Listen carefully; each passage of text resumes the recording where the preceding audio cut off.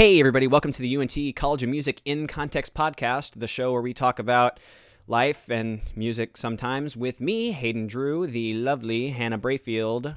Hi. Since this is our first episode, I think it's a good idea to maybe tell you guys a little bit about what exactly we're doing here. So the whole thing that we're going to do with this is that, well, there's a lot of people here in the College of Music, and, well, we're going to talk about them. We're going to talk with them, and it'll be super cool. If you've ever looked at someone enter your aural skills class, your music theory class, wanted to go to an office hour so bad just to get to know some of the amazing people that you're around every day and been like, oh, I don't know, it's awkward, or I'm scared, it's so weird being professional, this is the place to go. We're going to take the time. And we have our very first guest star, the wonderful, the fabulous Brett Penshorn. Say hi, Brett. Hello, everyone. Woo! How are you doing today? I'm doing outstanding. That's great. I'm glad. A lot of crazy times happen. I know things are really tough for just about everybody right now, but it's good to have these little conversations, I guess. So I know that you did your undergrad here at UNT. Could you tell us a little bit about like how that transition has been going from, I guess, first with studying with Professor Fisher and Dr. Williams and stuff, and then with Professor Glocke at Penn State, and then now coming back and studying with Professor Cook and Dr. Traxel? Yeah, well, my origin story for UNT goes all the way back to high school. I had 3 different band directors in my 4 years of high school, and the one that showed up my junior year, his name was John Rauschhuber, and he was an alumnus from North Texas. And in his first year at that program, I mean, he was really able to turn things around. We actually advanced to the state marching contest for the first time in school history the first year he was there. And so it didn't take long for us all to recognize the value that he brought to the program and such. And he saw very early on that I had musical talent and wanted me to capitalize on that. And so he was one of the factors that motivated me into looking into North Texas. He owned a lot of the Wind Symphony recordings. He was actually on a few of the recordings when Professor Corporon first got hired at North Texas. And so So he's an alumnus as well. Yes. Aww. And so when I actually did my audition at North Texas, he actually drove my mom and my sister. I was actually in Lubbock. Oh my God! Yeah, I was in Lubbock at the time for a state conference in Business Professionals of America. I think I had advanced to state in like advanced word processing or something, and so I flew out of Lubbock before the conference was over and actually met Mr. Rauschhuber and my mom and sister. He had driven them up from the San Antonio area. And so, basically helped, facilitate the audition, showed me around campus and everything. And so, North Texas, it was between North Texas and UT Austin, and there was just something about Denton that just captured my heart. And I think in the back of my mind, UNT was always the place I wanted to go. That was my dream school. And so I think it was the Texas Bandmasters Association convention that summer, the summer before I showed up at UNT. I will never forget, the North Texas Wind Symphony was performing, and I went to that performance and I was just captivated. And it was the next day, Corporon was giving a clinic. And afterwards, I actually walked right up to him and introduced myself. Hi, I'm Brett Penshorn. I'm going to be coming as a freshman saxophone player, the whole works. And I'll never forget, he told me, well, Brett, it's so nice to meet you. When you get settled on campus, why don't you come stop by my office and we'll have a chat. Aww. So the first week, I ended up making symphonic band that year with Professor Fisher, and I don't know if it was the Tuesday or the Thursday rehearsal. It's probably Thursday. I remember the very first rehearsal at UNT, I actually showed up about 10 minutes late. And I learned very quickly that you don't do that, especially with Professor Fisher. But it must have been Thursday. I walked back with him, to his office, and we had a really nice chat. And I told him, this is what I'm interested in doing. I'm interested in conducting, and he flat out told me right then and there, well, graduate with a music ed degree, go out and teach a couple years, and then start looking back at degree programs. And I guess I always knew I wanted to get back to North Texas and do my graduate degree there. I got about as close as I could to the Wind Studies program as an undergrad. I interviewed to be one of the Wind Studies librarians. And so I served in that capacity, which is really cool now that I'm now running that, the library rather than, so it's all come full circle. Dr. Traxel was finishing his DMA. His last year of DMA was my freshman year. I took conducting lessons with him. Aww. And so, yeah. So, I mean, Did again, he it's run like... U band or concert band? No. So back then there was only Wind Symphony, Symphonic Band, Brass Band, and then Dr. Williams did concert band. And it had gotten so big that they ended up doing 2 sections of it. So like there was a 115 section, a 315 section. Oh, hey, that sounds familiar. Yeah. And he did both of them. And then, and if I remember correctly, it was on Monday and Wednesday. And then basically all those students then went to marching band. So if you were in concert band and marching band, your entire afternoon was full of Dr. Williams. So, but yeah, it's been really interesting to be involved with Wind Studies for over a decade now, and to see how many things are the same, but how much has changed. I'm really happy with the hires that we've made as of lately. I mean, no one can argue the profound impact that Fisher and Williams had on the program. And, I remember seeing the North Texas Wind Symphony back in 2005 when they played at TMEA. And it's so funny, I still have that program, and on the faculty listing, it's the same 3 guys. And so, they remained as a cohesive team for a long time. And we owe a lot of where North Texas is in the grand scheme of things to those 3 individuals, and really to the College of Music as a whole. But they really put North Texas on the map. And so with hiring Dr. Traxel and hiring Professor Cook, who brings a completely different perspective, coming from Northwestern, studying with Dr. Mallory Thompson, we're so fortunate that they're continuing the tradition of excellence, but also building on top of that and looking at new ways to further the profession. And so it's a really exciting time to be back in North Texas. It's unfortunate that that our plans have been put on hold due to the coronavirus. But I'm really anxious to see how, when we do get back and get to start making music again, how we pave the way for the profession. So yeah. Right. Yeah. So like, what is different then?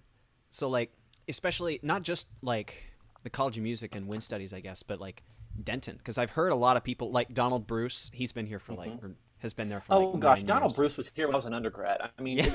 I saw him and I thought to myself, Donald, you're still here? I mean, no, it's, I always tell people there's so much that's the same, yet there's so much that's so different. I mean, Razor Ranch was not a thing. I mean, you would drive north on Bonnie Brae and get to the 380 Bonnie Brae intersection. There was nothing to the left between there and I-35. But places like East Side, Zira Coffee House. There's a lot of cool little small town shops that have popped up that are really make Denton a much more enjoyable place to be. Not that it wasn't back then, but it's grown a lot. There's a lot more traffic now. I can't believe it. Denton is 30 minutes away from Denton, I think is the running joke. And there's been a lot of changes to campus in a good way. They've updated the Union. It's a much more attractive place, I think, to go to school now.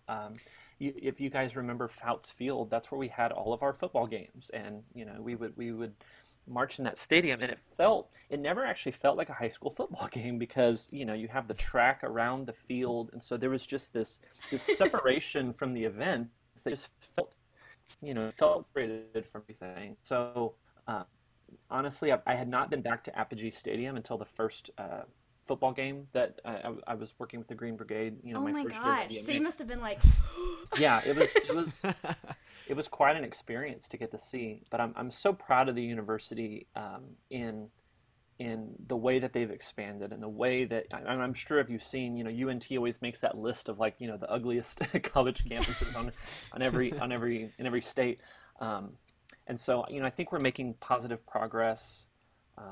It's a Research One institution now, which has upped up the level of rigor in all the different departments.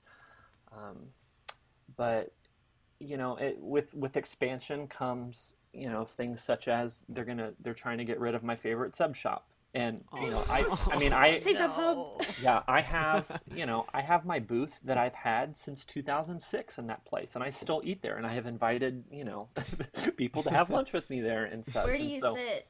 Where is your place? It's in the back room, in the very back,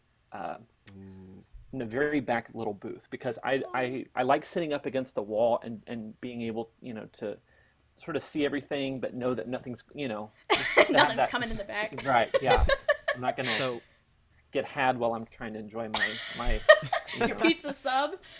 Yeah, it's actually a number 12 on wheat with no onions and a small chicken tortilla soup. Oh, that's I've never had the soup there. Is it good? It's great. It's really good. Ooh. So, okay. But yeah, I mean, and it's interesting that, again, so many things are the same, but yet for the most part, 99.9% of the people that I knew in Denton and at UNT when I was here are all gone now and are all out doing their things. And so in that way, it's weird because it's such a familiar place, but all the people are different. Yeah. And so, and actually, just side note, I actually just found out this past weekend, someone that I was in the saxophone section with me in Green Brigade, he was a non-music major. I think he was criminal justice. He was a patrolman down in Killeen, and he was actually involved in an I think he had pulled someone over, and he was involved in an 18-wheeler accident that ended his life way too early. Oh my God. And I'm so sorry. Yeah. So it's odd. It's odd being back. It's just a lot of memories. I can't drive through town or walk across campus without having a bout of deja vu. But at the same time, it's really great that I've gone out, I've taught, I've been to other places, I've seen other things, and so I hope that with me being back at North Texas, I'm having the opportunity to give back, but not just giving back, alumni, sharing with the students, but bringing other ways of doing things other than just the North Texas way. Because I remember, and this was something. You had asked what was different back then. There was a little bit of this, we're North Texas, we're better than you kind of attitude. And, we felt that the way that we did things is the way to do things and everybody else is wrong. And what I've realized is that every single situation, every school, every university, every educational opportunity is different. It's its own unique thing. And there are other ways of doing things, and so I hope that I'm able to bring that to the students that I teach, and just to bring other viewpoints. And I think that's been the one thing that I'm so glad I didn't do all three of my degrees at North Texas. I did get out, but Dennis Glocke at Penn State, he did his undergrad at Wisconsin when H. Robert Reynolds was there at the beginning of his degree, and I think he took the job at Michigan, and who took the job after H. Robert Reynolds but a very young Eugene Corporon. And so again, I can't state this enough that our profession is so small when you really think about it. And so everybody's connected in some way, and so that's been really cool that I feel like I'm connected, to H. Robert Reynolds in a lot of different ways. I'm a student of Eugene Corporon. I'm a student of Dennis Glocke. Dennis Glocke was a student of Eugene Corporon. I mean, it's the family tree, it's a twisted branch. I was gonna say there's some places where it doesn't quite fork. So, but yeah, it's been really great being back, and I'm really glad with my decision to come back. There's days where I just think, why did I do this? They're far between, and especially when there's familiar faces, like Professor Corporon, like Linda Struby in the program office, Don Taylor, Donna Emanuel. I mean, those were all here when I was here the first time, and so it's been really great for them to see me go out and apply what I learned the first time, and now coming back and trying to give back and better myself and learn more. I was this past weekend we had a Zoom birthday party for Professor Corporon, and we invited all of his former grad students from all of the various schools that he taught at. And I was in a little side conversation with some of the grad students who were in the program when I was an undergraduate. And one of them had made the comment, Brett, it's so good to see you. We all knew you would end up back at UNT. So, but here I was thinking that it was going to, be a straight line, but, life kind of had a different plan for me, and the path, really kind of looked like this. So, yeah. Yeah, I think that's what makes North Texas special to me too, I guess. It's the people, right, that are there for me. And I mean, that's what we do this for, I guess, this whole thing that we do. Anyway, so well, I think we're learning that more now than ever. People keep asking, how do you think things are going to be different when we go back?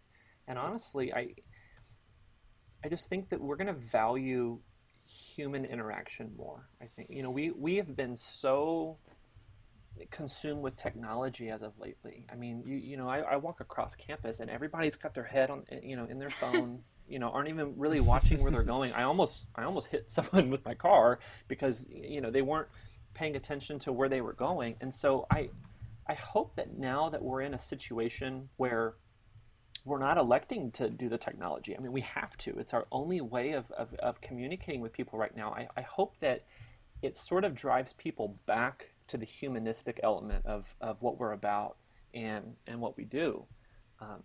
That ideas are getting tossed around about, what the fall is going to look like. And honestly, most of the scenarios I've heard are not great. And, even if we do get to perform, is anyone going to be in the hall? Are we going to be playing for anybody? And so I think, by no choice of ours, I think we're really going to be put in a position where we are going to reprioritize. And what are the things we value? And, they always say you don't realize how much you appreciate something until it's not there anymore. And so whether it be ensembles, whether it just be, walking down the hall and talking with people, that all of that's been put on hold now. So, it definitely is the people. Definitely is the people. I mean, the music's great, but you can't have music without people. So true. At least with what we do. I mean, between the music ed classes and, we try to make it work, but it's just not the same. I can't go to the elementary school and go teach a kid.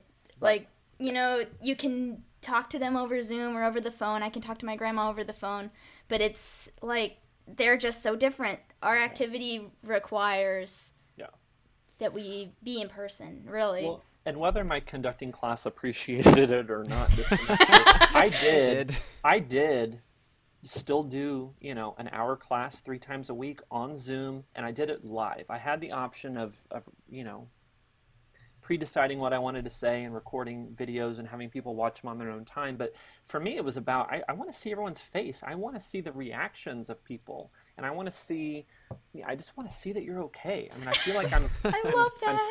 I feel like I'm pretty good at reading, reading emotions and reading certain things. And honestly, I mean, I could tell in people's faces the fear, the terror, the uncertainty, the stress. I've had a few students that I've chat with one-on-one on Zoom that have had, emotional breakdowns. And that's really hard when you can't, give the person a hug right there. You have to give them this virtual, bear hug. And it's just not the same. And I know it's taking the toll on the students. I can see it. And so, in addition to talking about this humanistic element, I think for me with the DMA, people ask, what are you learning in the DMA? Or how do you become a better conductor? Blah, blah, blah. What I've realized as of lately, and this is at least true for me, this may not be true for other people, but I realize that the area that I want to develop really in my DMA is that humanistic side. I just want to learn to be a better person, to where the music making that's happening in front of us is authentic and real, and people are not afraid to be vulnerable. Oh, And I can tell you that that's something that, asking about, okay, well, how is UNT different now than it was back then? I'm not going to point fingers or point names, but there, it's a very different approach now. It's and not only that, I think education has kind of changed. This whole idea of the tyrannical conductor that, has absolute authority and stands on the podium and basically just makes all these commands, and you have these subjects, you know, it's just not the way that education is anymore. That this idea that the teacher possesses all the knowledge and the students are just empty vessels, that's not it anymore. You're it's starting to very see, Freudian of you. well, I mean, yeah, we're seeing this move that we want it to be, student centered, and the teacher is more of a facilitator than a lecturer. I mean, and when you guys go out into the public schools and you're starting to write lesson plans and all this kind of stuff and going through professional development, you're gonna see that this model is really taking hold, and it's exhausting, to do correctly. Um, but we're seeing that with ensembles as well, and so um, it's becoming more important than ever to create a safe space. And I think about all the times that I've either played my instrument, played at a departmental, gotten up in front of a group and conducted. You're very vulnerable. You're dealing with the three most personal aspects of yourself: your face, your body, and your emotions. And so for me, what I've tried to do as of lately is really get to know the people in my ensemble. And I realized for a long time I wasn't very good at that. I showed up, I taught them what I thought they needed to know, and I left. There was no connection. There was no, and so um, I started showing up to rehearsal 30 minutes early, and people would trickle in and just go and just have little brief conversations with people, and just try to get to know them on a personal level. And some players are more okay with that than others, but for me, when I step up on the podium, I'm a lot more willing to take a risk and to expose my soul to them if I can look out and I'm looking out amongst friends. From the perspective Versus, of someone who's been in your ensemble, that's so apparent. And your Yeah. ensemble was my first ensemble at UNT. oh Uh, wow, yeah. Pressure. all right, yeah, right. You did really good. It's been a couple of semesters since then, but Well, and that was a rough semester, Hannah. And it was hard. it was hard. That was 120 students in that band. It was a really big band, and Yeah. spring semester gets everyone. They always say, fall semester is so hard because you have, it's marching band season, and everyone at UNT is obsessed with marching band, and that was a generalization. But you see a lot of people stressed about the fall semester, and then the spring semester, like, hook tails them from behind. It gets you. Yeah. So everyone was super stressed, and that ensemble was so huge. I don't know how they managed to stick you with that. So really good work. But I could tell, like, when you would look across the ensemble, I felt like I knew you. Yeah. And we didn't talk a ton because there were 120 people in the ensemble. Yeah. But it felt safe, and I that's hard to appreciate do. that. Well, and since that semester, I feel like I've gotten better and better at doing that. And you want to do it in a way where there's not necessarily favoritism going on. And I mean, you want everyone to be on equal footing, and you want everyone to feel like their contribution is valuable. And I think that's really hard to do sometimes.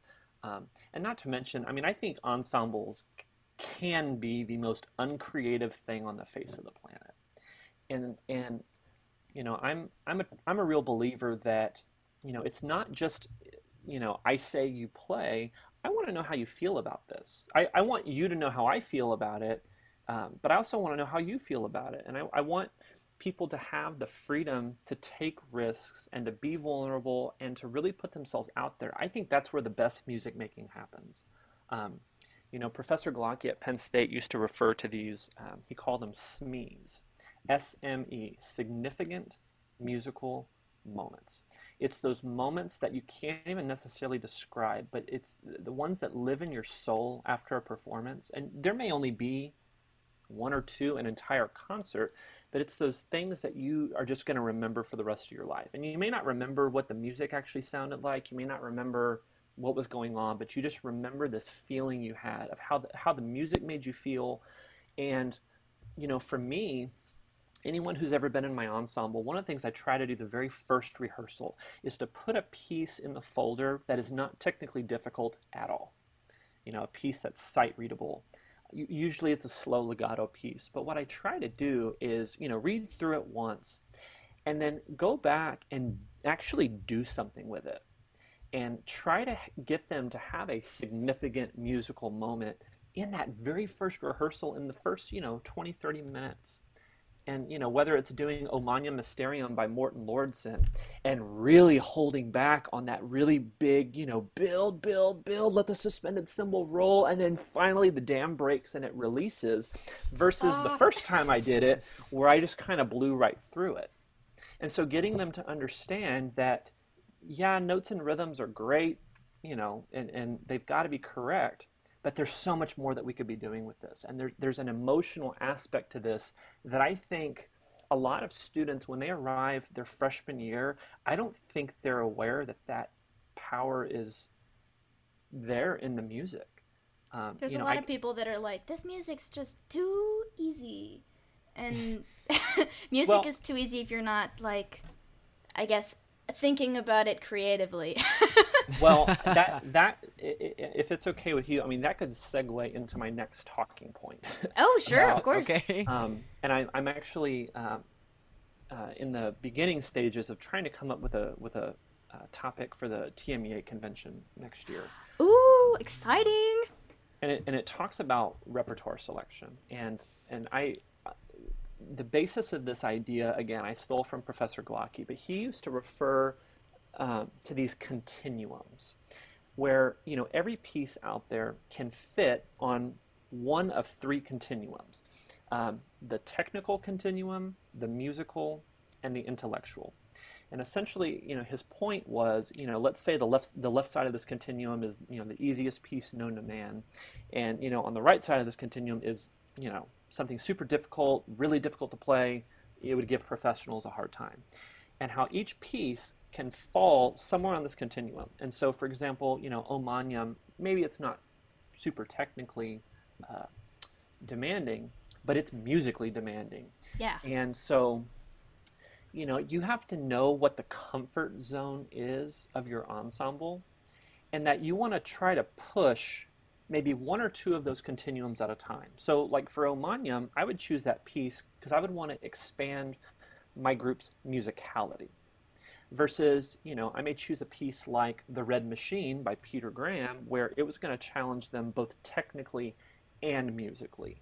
Maybe not so much intellectually, but you don't want to choose pieces that push all three at the same time, but you also don't want to choose a piece that doesn't push any of them. That you can read through it the first time and it's almost concert ready. I guess that's knowing your ensemble well enough right. to be able to apply just enough challenge in any of those areas to right. fit where they're at. Well, and referring this to educational psychology, this goes back to Vygotsky. I wrote this on a Post-it note. Vygotsky and the zone of proximal development, where they talk about finding tasks, finding kind of this space where it's not so hard that the kid, can't do it by themselves, but you also don't want it too easy. You got to find that healthy medium. But the reason I bring these continuums up is that from what I see in high school programs, and this is a generalization, I don't have specific numbers to back this up, but it just seems to me like especially band directors are so adamant about moving their students down the technical continuum. We got to play faster, we got to play louder, we got to play higher, all these things, but they don't necessarily develop the musicality, or they don't necessarily choose pieces that aren't going to be immediate sells. I had programmed for this second concert cycle in concert band the Persichetti Psalm for band, which is quite an intellectual piece. It's a piece that every time I look at it, I learn something new about it that I didn't figure out the time before. And it's like peeling layers of an onion. I mean, there's always another layer. And even in the few rehearsals we had on that piece, it was amazing the things that we were digging out of this piece. And so, and for me, a lot of my favorite pieces were pieces I didn't initially like. I heard it one time and I just didn't understand it. I didn't get it. And unfortunately, it would have taken a couple more listenings to really kind of understand, what was going on there. And I think we need to have those kinds of pieces in our repertoire. My high school went through a really similar deal where we were presented with, UIL, whatever, have some music. And my band director did his best to try and have us, perform music that we were interested in. He had the hard sell pieces, and he gave us Elsa's Procession to the Cathedral. And we hadn't really heard it before. Most of us weren't, listening to concert music for funsies. I know, go ahead and make fun of me. But, the people in the band at first were like, ugh, the slow piece. Mm-hmm. Ugh. And, you listen to a good recording of it where people are applying their musical senses to it, the phrasing, and it's gorgeous. It's tearjerker music. Well, and the other thing with these continuums is that not only is there an ensemble comfort level that I think every ensemble has, but I think there's also an educator comfort level. And the bigger the difference between the educator comfort zone and the ensemble, the teacher has more to offer. But what you end up seeing is that a lot of times a teacher who's not comfortable with slow legato music, or is not comfortable studying a score to unearth the various layers, they end up not choosing music that does any of those things because they're not comfortable with it themselves. Which is why I think it's so important. People think, oh, I'm going to go be a band director, so why do I need to play my instrument very well? Well, because, even to this day, I rely so much of my musical decision back to how would I play it on the saxophone. And, this past year, I've had the opportunity to play with the Lone Star Wind Orchestra 2 times, filling in for one of their saxophone players. And it astounded me how much I forgot about being a player and how sometimes my mind would start to wander and I would get a little unfocused. And so going back to the instrument and sitting in an ensemble and being on that side of things was a really, really, really valuable experience for me. What did that change in how you approached your ensemble? It's a really good question. I started to take inventory of when I would start to lose attention. Ooh, and yeah. It was, directly correlated with how many words were being said, or how long maybe, fine-tuned, detailed work with a specific section was happening. How long was all right, these trumpets we need to just move on. Yeah. Right, yeah. How long have I been sitting here not being involved? Now, granted, I'm a conductor, and so I actually had my little scorebook with me in the middle of the ensemble. I'm following along, but it's things like that, and how sometimes, even though I expect a certain level of membership in my ensembles, I don't necessarily always do that when I'm in the player's seat, and so I think it's important to not lose that sense of what it's like to be in their shoes and to be experiencing this. There's something else I was going to say about repertoire. I think just that. I think you've got to be comfortable going out of your own comfort zone as an educator for the betterment of your students. I don't think you want your limitations to be imposed onto your students. And not only that, I think it's really hard sometimes to not teach without a bias. I have certain opinions, I have certain thoughts on things, but I need to make sure to expose my students to all the various options that are out there and let them decide.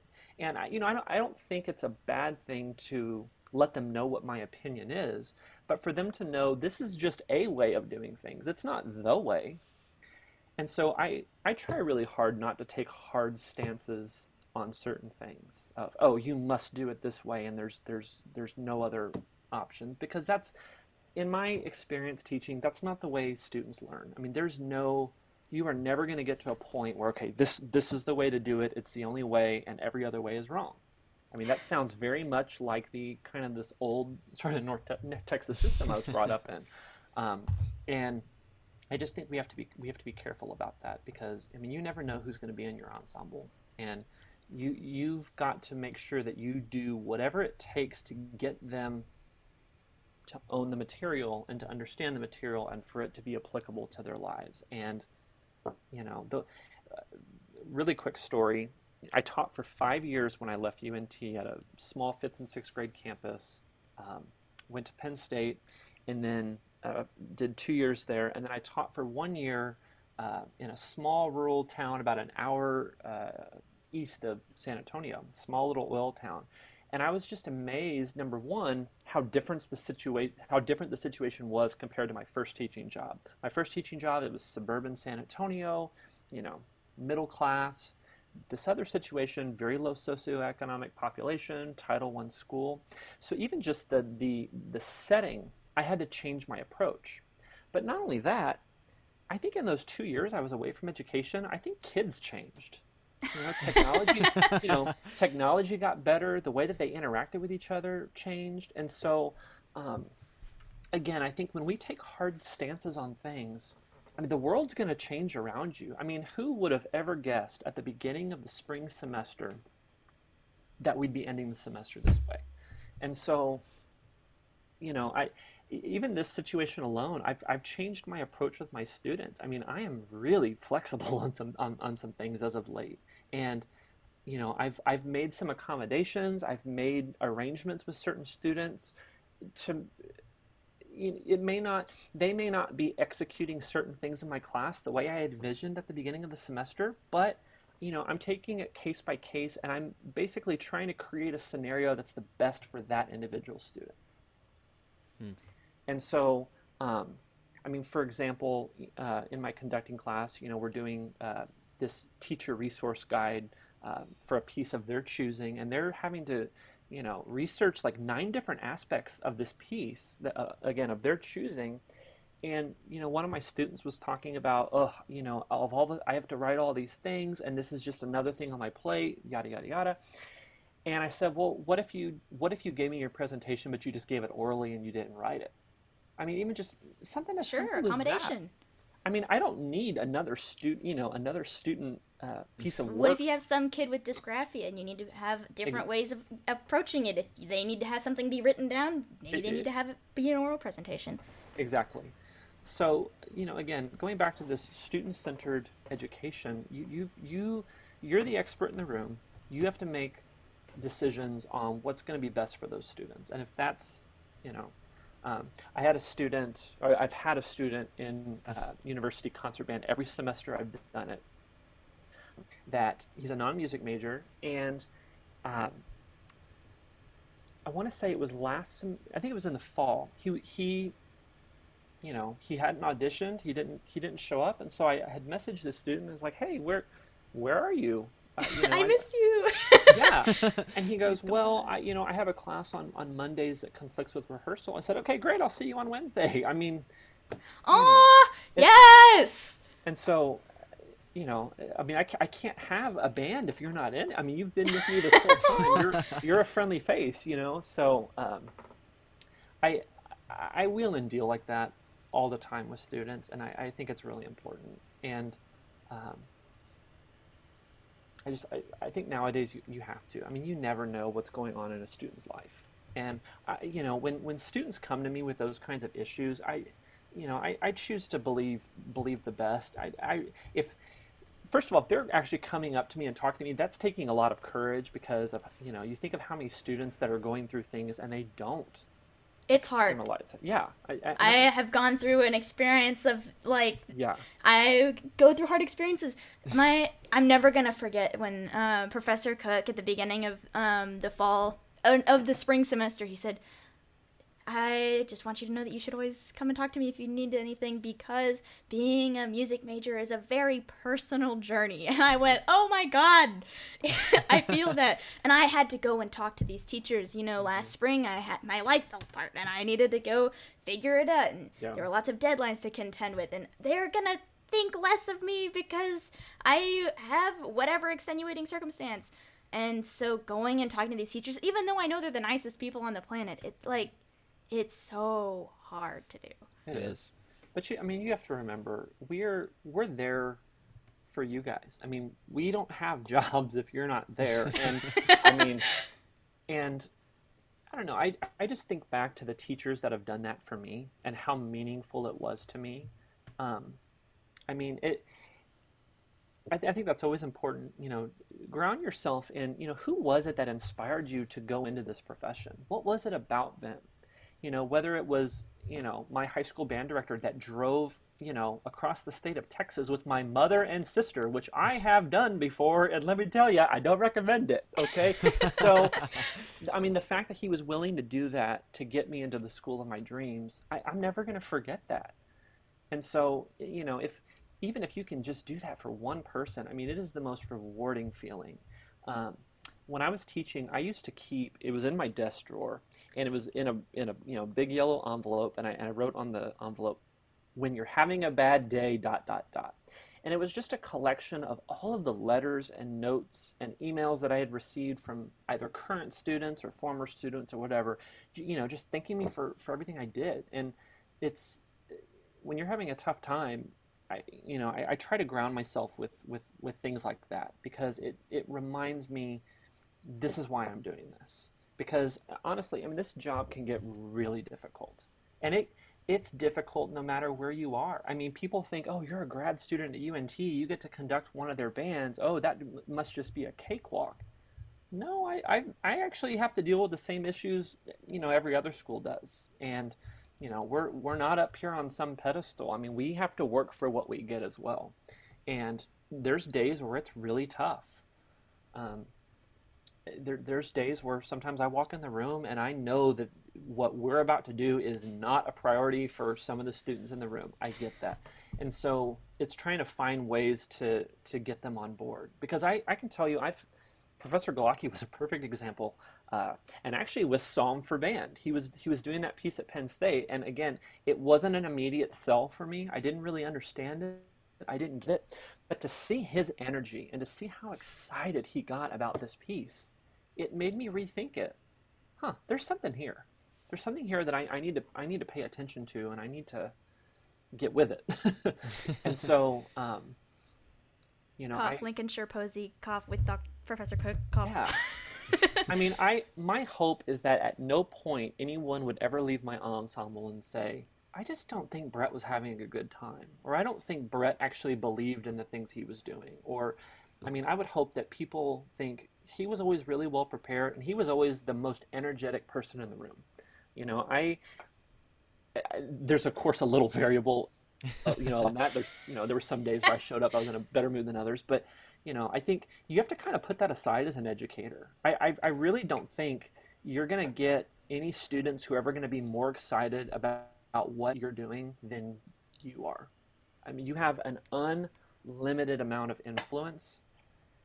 In fact, I think, some people think, oh, what do conductors really do? You guide, not only do you guide the music, but you guide the energy, you guide the rapport, you guide the atmosphere in the room. And, I think there's times where I've taken that for granted. I think there's times where I've gotten in the ensemble's way. They may not sound their best, and it's something I'm doing. I think you've probably both been there in scenarios where I'll start conducting and I'll say, okay, if I stop conducting, you keep playing. And then the sound gets better when I stop. And then I have to evaluate, okay, am I introducing tension into their sound because of something I'm doing, And so, it's the subtleties of conducting. But so Hayden and I are both in fundamentals of conducting classes right now. Listeners, Hayden is in the wonderful Brett Penshorn's fundamentals of conducting class. I'm not. It happened. Yeah, it happened. as we end this semester, oh my god, it's so hard. Conducting is so hard. It is. There's just this finesse that, like, how do you not introduce tension? I'm tense. I'm scared. So. Well, yeah, it's so, yeah, I get it. Teaching conducting is something that I have actually found to be a lot more difficult than I thought.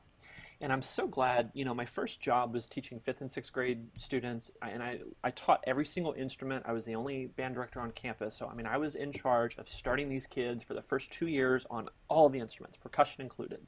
Wow. And so I've given a lot of thought to the pedagogy of learning. And I was having this discussion with a student the other day. They had asked me, what do you feel like is lacking in teacher preparedness programs?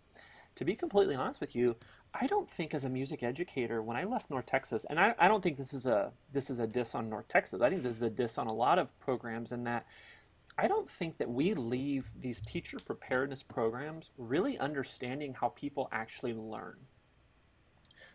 And this was something that I had to kind of figure out on my own as I was teaching. My very first year, I basically taught everything one way. If the students didn't understand it, well, that's their fault. They're just a bad student. And what I quickly realized was that students learn in different ways. And the chemistry makeup of your classroom, it changes from class to class. It changes from year to year. I've had years that have been way easier than some years, and you will never get to a point where you're like, okay, I've figured it out. I know how to do it. But I started presenting things multiple ways. Okay, here's something for my visual learners. If they see it, they got it. Okay, now here's something for my, the learners that have to hear it. And then you've got learners that they've got to touch it. They've got to feel, And so with conducting, it's tough because. And there's a lot of textbooks out there. There's a lot of methods of how to do this, and essentially what people do is they learn the gesture first, and they learn the mechanics, and they learn basically the scales of conducting. That's what I'll call it, the scales of conducting. And then all of a sudden it's like, okay, now we're going to learn how to score study. We're going to learn how to do all this, and okay, now be musical. And there's always a drop off at that point. It's like getting your beginner flute players making a great sound on the head joint, and they feel so confident, and they're so great and everything, and then you add the rest of the instrument, and it all goes south. And so I've given a lot of thought to this, and especially with this semester and going to online, which, as we all know, conducting, you have to have some groups to what you're doing, because if not, it's choreography. You're dancing to music, and that's yes. and so I just wrote about that in a spot eval. Yeah, and so not having a group that's actually responding to what they're doing, and that was something in my class that I would have to remind, hey, I know this is an 8 a.m. class, but please play it the way that they're conducting it. Because everyone in the room's a good musician. They're gonna save the integrity of the piece, and they're going to, play it the way that they know it should go. But that's not helping the conductor. And so, as we transitioned to online, what I went ahead and did, we took a step back, and we spent a lot of time on the score study aspect. And I actually think that worked really well in an online setting. I was able to share my screen. I had a PDF. I was, basically walking them through here's how you analyze a score. And here's, all the various components of that. Because for me, that's where I'm deciding what kind of gesture I'm going to use. I approach it from the study side first. I don't just get up and move, I've got to know what I want to say about the piece before I say it. And so that was one thing that we did this semester that I do think that was successful, was we really, I feel like I showed them, here's how you dig into a piece. And we did, we actually started, so I don't know what excerpts, Hannah, that you guys used, but everyone in my class had a packet, and it was basically like SATB excerpts, 4 parts. They were all in concert pitch, so if you played a transposing instrument, you had to transpose on site. But what I did then, so we started with something really basic. The next step was I handed out, I think, the condensed score to the whole second suite. It was the condensed score because, again, it was similar enough to what we had started with in the semester, but it's starting to get to, real full-blown music. And it was really easy to analyze. Everything's in concert pitch. You can see the chords. Well, then I went ahead and sent out the full score to the Holst. And so that provided a really unique opportunity to compare the two. Rather than me lecturing on, okay, here's the pros of a condensed score, here's the cons, they're seeing it in real life. And they were able to see, okay, what is the full score now showing that the condensed score didn't, and vice versa. And, we learned that if with some pieces, there's both of those options available. There's a full score and a condensed score, and that I'll use both. If I'm doing a harmonic analysis, yeah, I mean, I can do the full score and do it the hard way, or I can just go to the go to the easy version. And so I felt like that was a really interesting way to go about doing that. We also did O Magnum Mysterium, but we started with the choral version. Ooh. Number one, because I had a lot of choral students in the class, but number two, when you add text, you add a whole new layer of study and understanding that, you have to understand, where are the consonants, where are the vowels, how are these, consonants shaped? And how are you going to demonstrate that with your hands? My conducting teacher is the men's chorus director. So he's had us review his conducting and what do you see? Because almost I think we have one vocalist in the class, which is unfortunate for Francis Vu. But, well, it means he gets to teach band people. But all of us were like, oh yeah, open oral cavity. Mm-hmm. I get that applies. And so he uses all of these specific gestures, and it's like, I had never thought about having your hands mimic the shape of your mouth because you have different vowels to say. Well, and the other thing, I mean, the text has punctuation, so it's telling you where the breaks in the phrases are, or it's showing you where a new phrase starts. And I think that was the really valuable thing for the instrumentalists in the class was, we analyzed pretty deeply the choral score, and then we go over to the band score, which doesn't have really any of the breath marks. It doesn't have any of the punctuation. You don't have the text. And so I felt like that was a really good learning opportunity for them, that if you ever do a piece that's inspired by a choral work, you've got to start with the choral one first. And you have to know, where the stresses are, how the text is set. And if I remember correctly, it's a note-for-note transcription. So, that was a really, I think that worked out really well. But, yeah, you have to be informed, like I said, about what you want to say before you say it with your hands. And I'm going to be honest with you, I don't know many people who get up on the podium and know their music well enough, especially with undergrads. They know it on a surface level, and they know that I have to cue this person at this point, and I have to cue this person at this point, and it just becomes a game of whack-a-mole rather than them actually inspiring the music out of the players and really being the leader of what's about to go on. Something else I did with my class, and this was before we went on break and such, is that I'd have them get up and conduct something, and then I would make them do the same thing but do it differently. And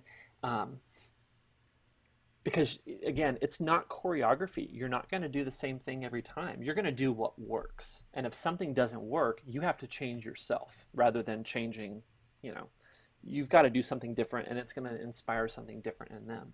And another thing we did was I had them inventory the different layers. So let's say, for example, in a piece where there's all these different parts, you can pretty much narrow it down to anywhere from 2 to maybe 5 things going on at the same time, and coming up with a gesture for each of those groups. I remember there was I told someone, hey, just conduct the bass line. And it was, 3 whole notes of the same pitch tied in a row, and then it changed in the 4th measure, and they're conducting 4 beats to the bar, every beat's the same thing. And so, adapting the pattern to actually match the music that you're conducting. What do those bass players need to know? Well, when does the note start and when does it change? And what needs to happen, during the note. But giving 4 beats for the entire duration of that, that's not information that's really all that meaningful for them. And I don't know about you, but anytime that I'm being talked at and it's a lot of stuff that really doesn't apply to me, I mean, I tune it out. And so I think the same thing is true with conducting, that I think we do a lot of white noise conducting. I think we do a lot of things to give us stuff to do, but it means nothing to the players. And so that's something I'm always trying to think of is, how can I be really efficient with what I'm doing, but communicate as much as possible? And I really try to think. I mean, if there's any beats that I can get rid of them, because beats aren't where the music is. The music happens between the beats, and that's something with my conducting class. I mean, that's one of my mantras is, right now you're focused on where the beats are. What I want you focused on is what's happening between the beats. And I mean, I think that's great advice for all. And you know, the only other thing I have to say, I was really careful with my class to show a bunch of videos of myself, because what I do works for me. It's not necessarily going to work for anybody else. Nobody in that class has the same biological makeup I have. They don't look how I do. They're not, you know. And so, you know, you're going to be a sponge, and you're going to absorb things from different people. I mean, there's certain gestures I have that I know, okay, I got that one from Professor Corporon. Oh, that was a Glocky. You know, it's just the way it is. I mean, you pick up stuff like that and you put it in your gesture tool belt and you move on. But rather than just stealing a gesture, I think you need to steal the reason behind the gesture. I think you need to be able to justify why you're doing it and why it works for you. And, you know, like you said, conducting is such a personal thing, and you have to basically figure out, how do I make my body and my architecture look like this is really natural and really comfortable? Because if I'm natural and I'm comfortable, the players in front of me will be natural and comfortable, and the music will sound a certain way. And when I was at Penn State, I took lessons in Alexander technique, which was essentially a way to relearn how to exist in your own body. Babies that are born, they use their bodies extremely efficiently. And then once we grow up, there's this concept called downward pull. You start feeling awkward because you're growing and getting taller.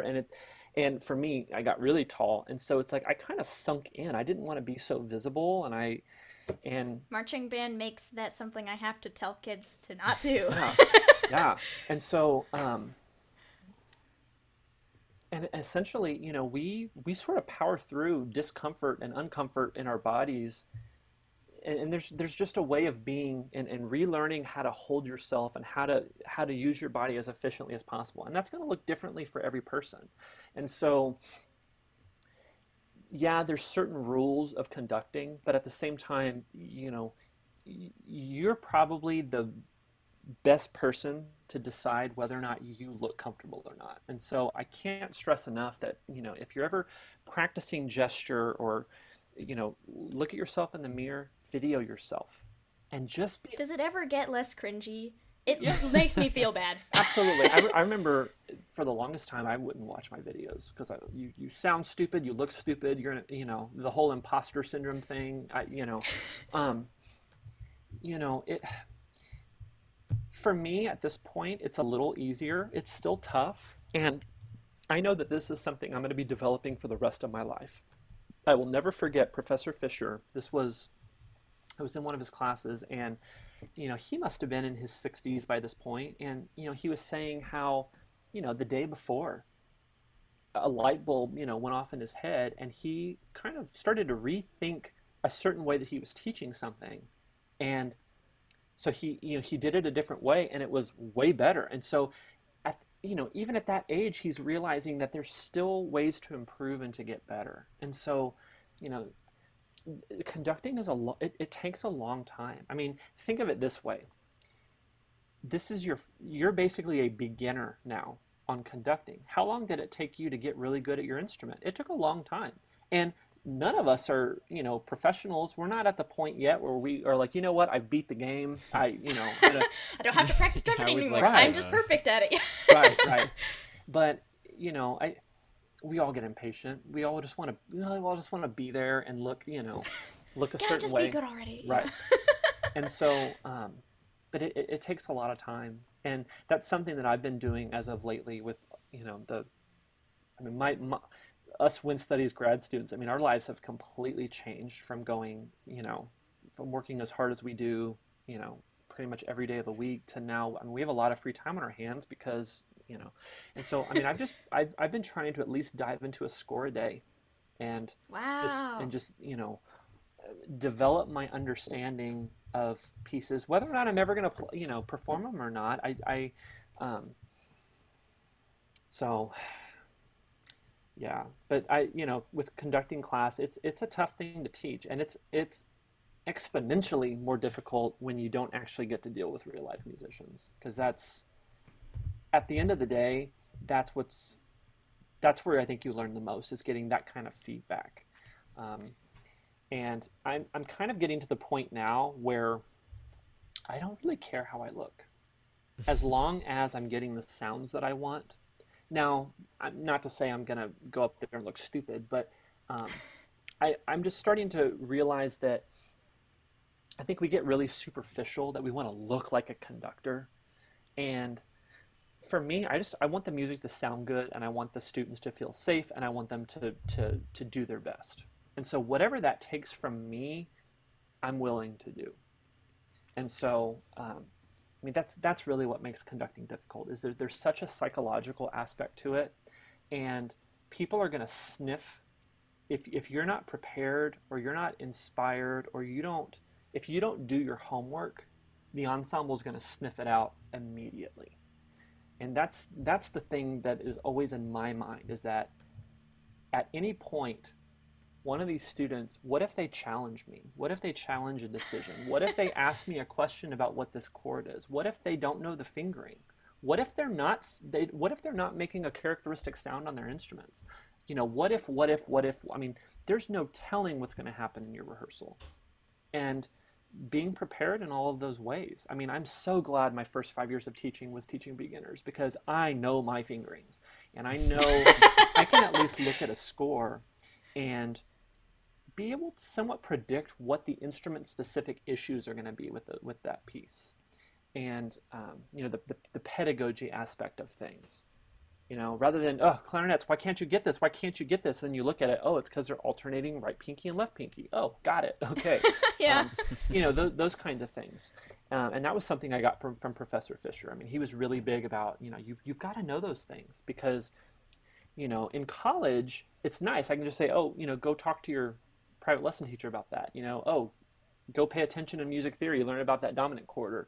But it's like, well, you're teaching it now, yeah. Well, but when you guys go out into the schools, I mean, you may be in a situation like me, where you are the history teacher, and the theory teacher, and the oral skills teacher, and the private lesson teacher, and you are going to wear many hats. And so I think that's really important, that if you're going to get up in front of a group of students and be the authority on a subject, you need to know it inside and out, and left and right, and back and forward, and every which way. And you're not going to be very good at it for a while, and it's okay. It's okay. Luckily for me, my first job was 10 and 11-year-olds. What do they know? No, I kid, of course, but it was the perfect first job for me, I thought. And so yeah, so to answer your question, Hannah, it will get easier, but don't downplay the fact that you have to put time into it, and you have to. I mean, what it takes to become a really, really good trumpet player. It's the same with being a conductor. The problem is, though, with conducting, you can't take your instrument home with you to practice. Yeah. I mean, it's a lot of mental, just kind of getting your thoughts and getting your mind in order, and the score study aspect of it, and then going to the rehearsal and trying to bring it to life. And that's, for me, a rehearsal isn't just trying to get things right. It's trying to I'm rehearsing myself as well. How can I get this out of the musicians? How can I be the advocate for a piece to where the composer would be comfortable that I'm rehearsing this piece for them? And so it's it's a lot, and it's a lot of responsibility. But I will say that preparedness is key. And I think you have some great examples of that here at UNT. I mean, these people who are running your ensembles know these pieces inside and out. And um, and I think that's so important. You're the like perfect person for this first episode. I Yeah. I can't believe that we got so lucky to have you on this show. Yeah, thank you. I can't thank you guys enough. I mean, I was honored when you asked, and yeah, I mean, there's days that you might find me and I might not be in a great mood, and I might not be saying the best things about UNT, but honestly, UNT has really changed my life in really, really positive ways. And so, like I said, the opportunity to give back is really, really rewarding. And so, thank you for thinking of me. This is great, and I hope we can continue with this and get some other people that actually know what they're talking about. Yeah. Okay. No, you're doing so good. Yeah, you no, got really. the wisdom. Well, before we end, we do have some rapid fire questions. Oh man. Okay. So, Oh wait, can the first one be the Dippin' Dots one? oh god. Okay, what's your favorite flavor of Dippin' Dots? Banana split. Sorry. Banana split. Oh my god, he knew off the cuff. I didn't expect that at all. When it's something important like Dippin' Dots, you got to know. Banana split. Okay. Okay. All right, go. Okay, rapid fire. Favorite color? Blue. Oh, nice. Well, actually, Favorite apple? I'm sorry. Let me go back. Can I amend? Okay. Yeah. I have a Yes. story about this. So, my favorite color was green. High school, Marion Bulldogs, Going we green. were green. North Texas was green. Then I go to my first job, Jordan Intermediate School, where the Eagles, they're blue. Oh, that was another thing, is that there was always something. So, like, high school, we were green, Marion Bulldogs. The green carries over to North Texas. We're the Eagles, right? Yeah. I then go to my first job at Jordan Intermediate. We're the Jordan Eagles, and we're blue. My next stop is Penn State, which is blue, the Nittany Lions, and then I'm back to North Texas in green. So I've had a lot of green and blue in my life, and so I'm actually going to amend my statement, and I actually had a baton made with this color. It's actually teal. And it's Oh. Oh, Mixing I love that. mixing green and blue together, because I mean both of those places are really big influences in my life. So anyway, For listeners who could not see Brett, he like immediately whipped out a baton. Right, it was there off the cuff. And it's gorgeous. all right, Okay, let's sorry for that side, but It's all right. Right. Favorite kind of Music apple? starts again. Fuji, All right, creamy or crunchy peanut butter? creamy. Practice north or south and why? Oh,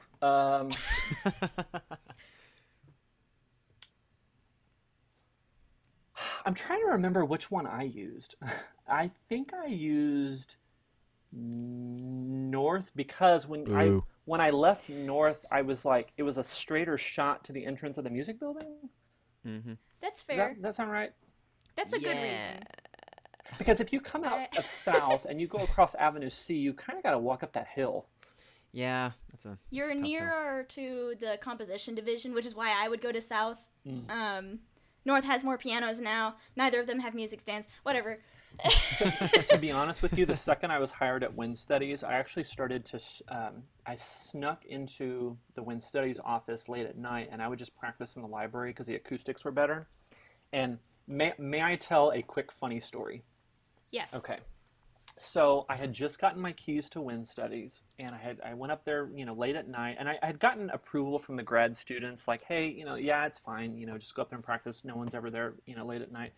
And so I'm practicing there in the library, and I'm sure you guys have been there at Wind Studies, that the door to the library is right across the door from Professor Corporon's office, and it's at the end of the hall, and there's a door to the outside, sort of facing, Fouts and Apogee, out that way. Well, so I'm practicing in there, and I hear that door to the outside open, and I freak out because, I had just, I just gotten my keys. I had just started working there. Oh my gosh, I freaked out.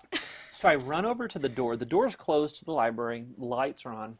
So I run over there and I turn the lights off. And I had seen like there was like two or three people that had like walked down the hallway, and so I like turned the lights off, and I'm like hiding behind, like looking out the window, and I don't know, like maybe 5 minutes pass, and before I know it, someone's on the other side of the library door with their key opening it, and so the door opens, and I'm stuck behind the door. I'm like pinned between the door and the wall. And it hits me, and so I come stumbling out. It's Dennis Fisher, his wife, and like a friend of theirs from out of town. And he was kind of showing them the office and such. And the whole reason he was coming in there was because the light was on when he walked by, and the light was off and he just thought that was odd. I mean, nothing gets past this guy. And so he asked me, Brett, what are you doing? Just like that. And I said the first thing that came to mind. I said, hiding from you. Needless to say, that story was a favorite among Win Studies for a while. It even got retold at our end of the semester faculty luncheon, so that was fun. Aww. I love that so much. So Right. Dennis Fisher and I go way back. Homies. That's amazing. Hiding from you. Okay, resuming rapid fire. All right. Favorite food? Asian food, like Chinese food. That's fair. Oriental Express forever. Slap. Favorite food that's not. Oh my god. Favorite instrument that's not your instrument? Ooh, bassoon. Ooh. Instrument you hate the most. Oh no.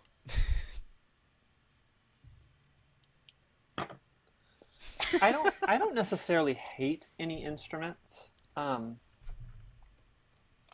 He's got to be diplomatic. Yeah. It's my own instrument. I kind of hate the saxophone. We called this. And I think hate's a strong word. My thing with the saxophone is that I just feel like it's capable of such beauty.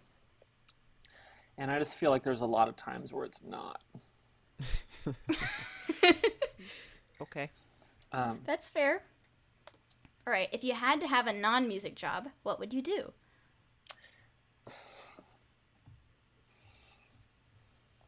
I'd have a non-music job. I have thought about this question at length, and to be completely honest with you, and maybe this, forgive me for not answering the question. If anything, I think this just affirms that I'm doing the right thing with my life because I literally can't come up with anything. I mean, I've even written down, okay, here's like how other people would describe me, like with adjectives and such, and like what job would that be good for? And I don't come up with anything. I'm open to suggestions. I mean, maybe when this music thing, works or doesn't work out, I should always have a plan B, but right now I don't have a plan B. And I think it's working out. Yeah. Well, time will tell. Still Okay. early. Is a hot dog a sandwich? I think it's a hybrid. Oh? Ah. That's kind Diplomatic. of yeah.